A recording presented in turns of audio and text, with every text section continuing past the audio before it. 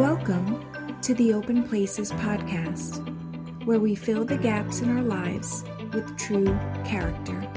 Today, we're going to hear from Wanda on the character quality of creativity. Let's listen in. Creativity is not something that only artists and innovators exhibit, although I understand why many people think so. Being creative is most often associated with artists, designers, builders, musicians, singers, and photographers, to name a few. People who produce work that is pleasing to eyes or ears. But that's only one aspect. It's much more than that. Creativity can be found in writing, in science, making memories with family and friends, generosity, problem solving, and most importantly, sharing the word of God to all the four corners of the earth. Have you ever found yourself in a situation you couldn't resolve? And when you shared the need with someone, they came up with the most creative and brilliant solution that you probably would have never imagined? I am so grateful to the many gifted and creative minds that have personally helped me resolve many issues, from mothering to homeschooling to being more organized. But where does creativity come from? It comes from God. Ephesians 2:10 tells us, "For we are God's workmanship, created in Christ Jesus to do good works, which God prepared in advance as a way of life." Like our gifts and talents, creativity comes from Him for effectively carrying out good works. God is intentional with creativity. Think about this for a moment. He is eternal. He has no beginning and no end, and therefore needs nothing more than Himself to exist, to act, and yet He created. He made the human race, the worlds, and everything in it. The wisdom and understanding of the Creator is expressed and demonstrated in that which He creates, because nothing that God does is arbitrary, random, or without purpose. When He formed the man and the woman in His own image, He tasked them with ruling over all that He had created. He gave them wisdom, knowledge, gifts, talents, critical thinking, problem-solving skills to activate and fuel creativity so that mankind could continue creating for what was already created. For we are God's co-workers. We are made in His image and therefore possess the creativity of the Creator. The first recorded account of man using his creativity takes place in the Garden of Eden. Genesis chapter 2, 19 through 20 reads, "Now the Lord God hath formed out of the ground all the wild animals and all the birds in the sky. He brought them to the man to see what he would name them, and whatever the man called each living creature, that was its name.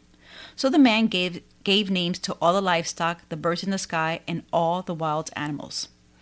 Adam named all the animals. He had no dictionary, no Google, no Siri, no Barnes & Noble, and no library to tell him what each animal was, because no other human being existed before him.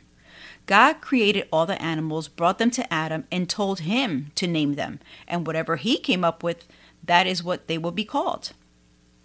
Now, he could have just brought each animal to Adam and explained to him, well, this is a squirrel and he belongs to the rodent family. But he didn't do that. Instead, he supplied Adam with the intelligence, the creativity to come up with the names for all of them. Now, could you imagine the brain power that took? Why is creativity important?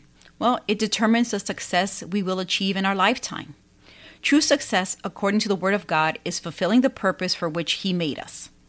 God continues to supply each and every one of us with new and different skill sets, talents, knowledge, and wisdom so that creativity can continue and evolve with each new generation.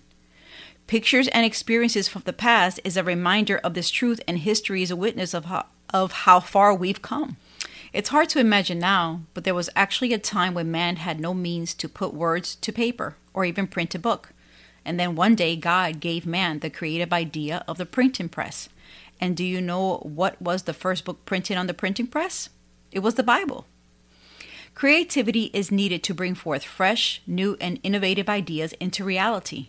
And without it, we wouldn't have machinery, tools, refrigerators, freezers, cars, washing machines, the computer, or cell phones, to name a few. These all of our creature comforts that we are so used to having that we kind of take it for granted, the creativity that it takes to even come up with these ideas. So how does our creativity honor God? Creativity is activated by our thoughts, both the good ones and the bad. If our thoughts are based on the Word of God, our creativity will be for good purposes. If our thoughts are not based on Scripture, our creativity will be destructive and it will produce self-serving and evil results. Not all creativity put into action is a blessing or even beneficial. We see this in a wide variety of actions: lying, stealing, terrorism, drug and human trafficking, abortion, sex changes, and so on. We have a responsibility to use our creativity wisely. And just because we think of an idea, it doesn't mean that we should act on it or even condone it. Our ability to create should be used for fueling ideas, making things, processes, systems, and mechanics to point others to Him. The invention of the internet allows for the gospel to be preached all over the world. The invention of cars, trains, planes, and buses allows for people to bring the gospel to the lost in the most remote areas. The invention of the printing press allows for the Bible and other godly books to be read by millions of people. The invention of capturing sound on a recording medium allows for those who can't read or see to hear the Word of God. The invention of ways to preserve food for long periods of time allows for humanity to have access to food all year long. These are just a few examples of how creativity glorifies God. Our artistic and creative abilities could be used for our own benefit, but instead we should use all that we are capable of doing with our hands and our minds to properly and wisely benefit the community around us and bring honor and glory to God, the one who gives us our giftings in the first place. God doesn't hold back. He has freely given to each of us creativity, giftings, and talents. What we do with them is up to us. I'm Wanda on this segment of Just Keeping It Real.